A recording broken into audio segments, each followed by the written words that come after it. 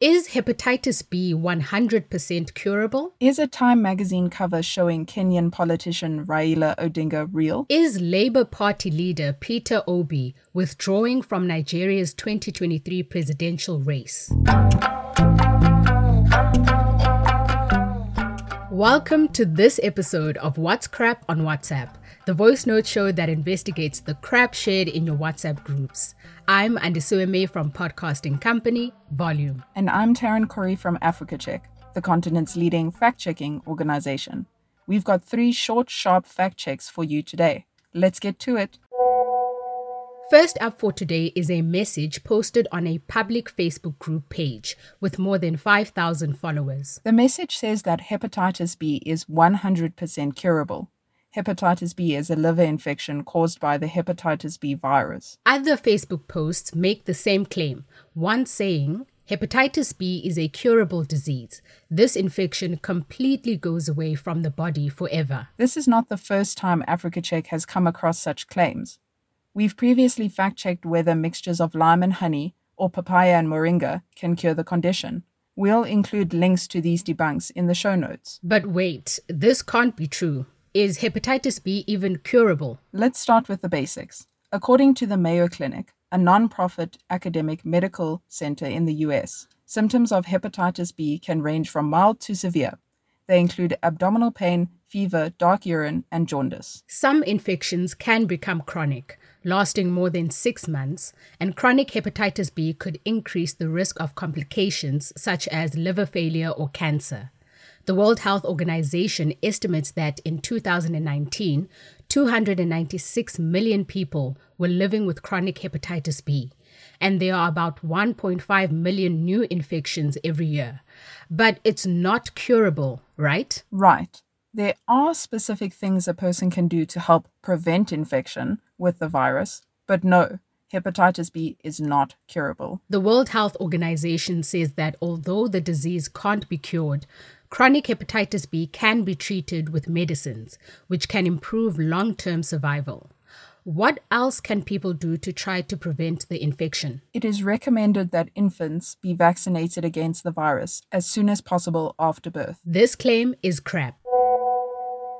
Our next claim has to do with the Kenyan presidential election, which was held on the 9th of August. It's an image of what appears to be the cover of the US news weekly Time magazine, which has been shared online in Kenya, with the headline, "The Man Who Will Never Be President." The cover shows a photo of Kenyan politician Raila Odinga.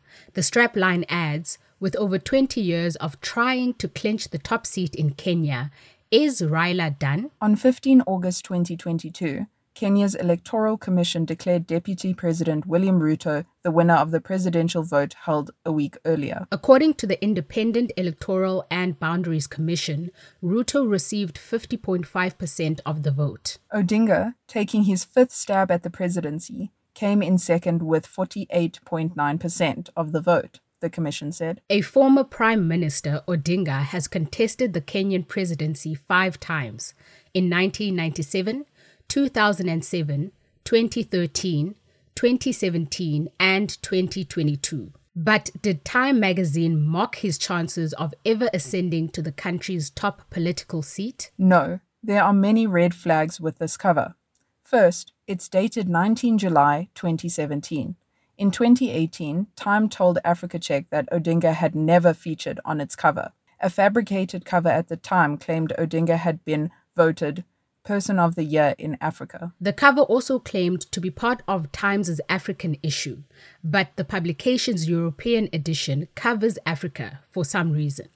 But Taryn, despite the date on the cover, could the edition have been published after the August 2017 election, which Odinga also lost? Nope, we thumbed through the publication's vault to see what was on the cover of its 19 July 2017 issue.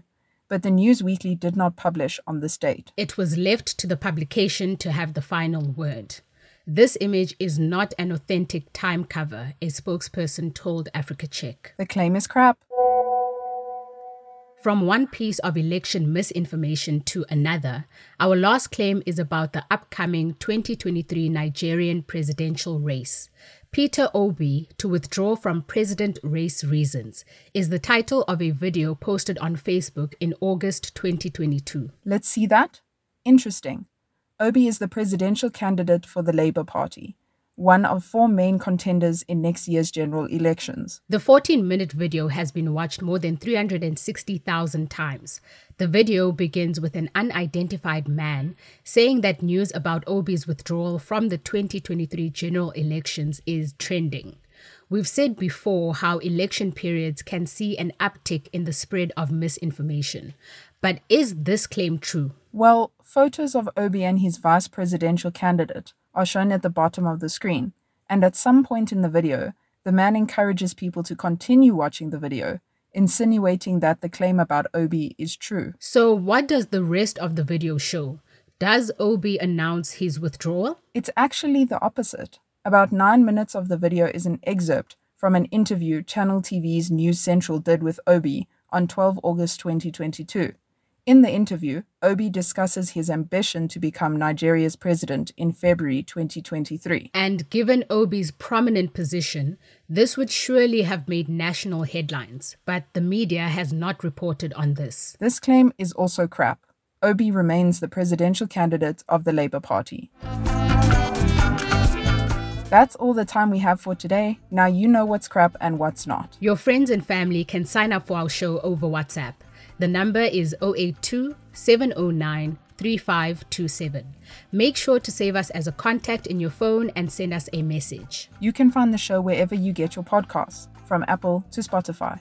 If you listen there, you'll find the show notes and a link to the fact checks. Let us know what you thought of our extended edition last week and how you thought it compared to today's usual format of the show. Remember that you can send us a WhatsApp message, a picture, video, link, or voice note that you need fact checked.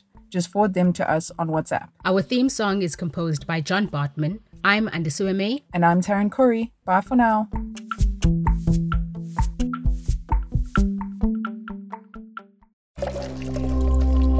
Volume.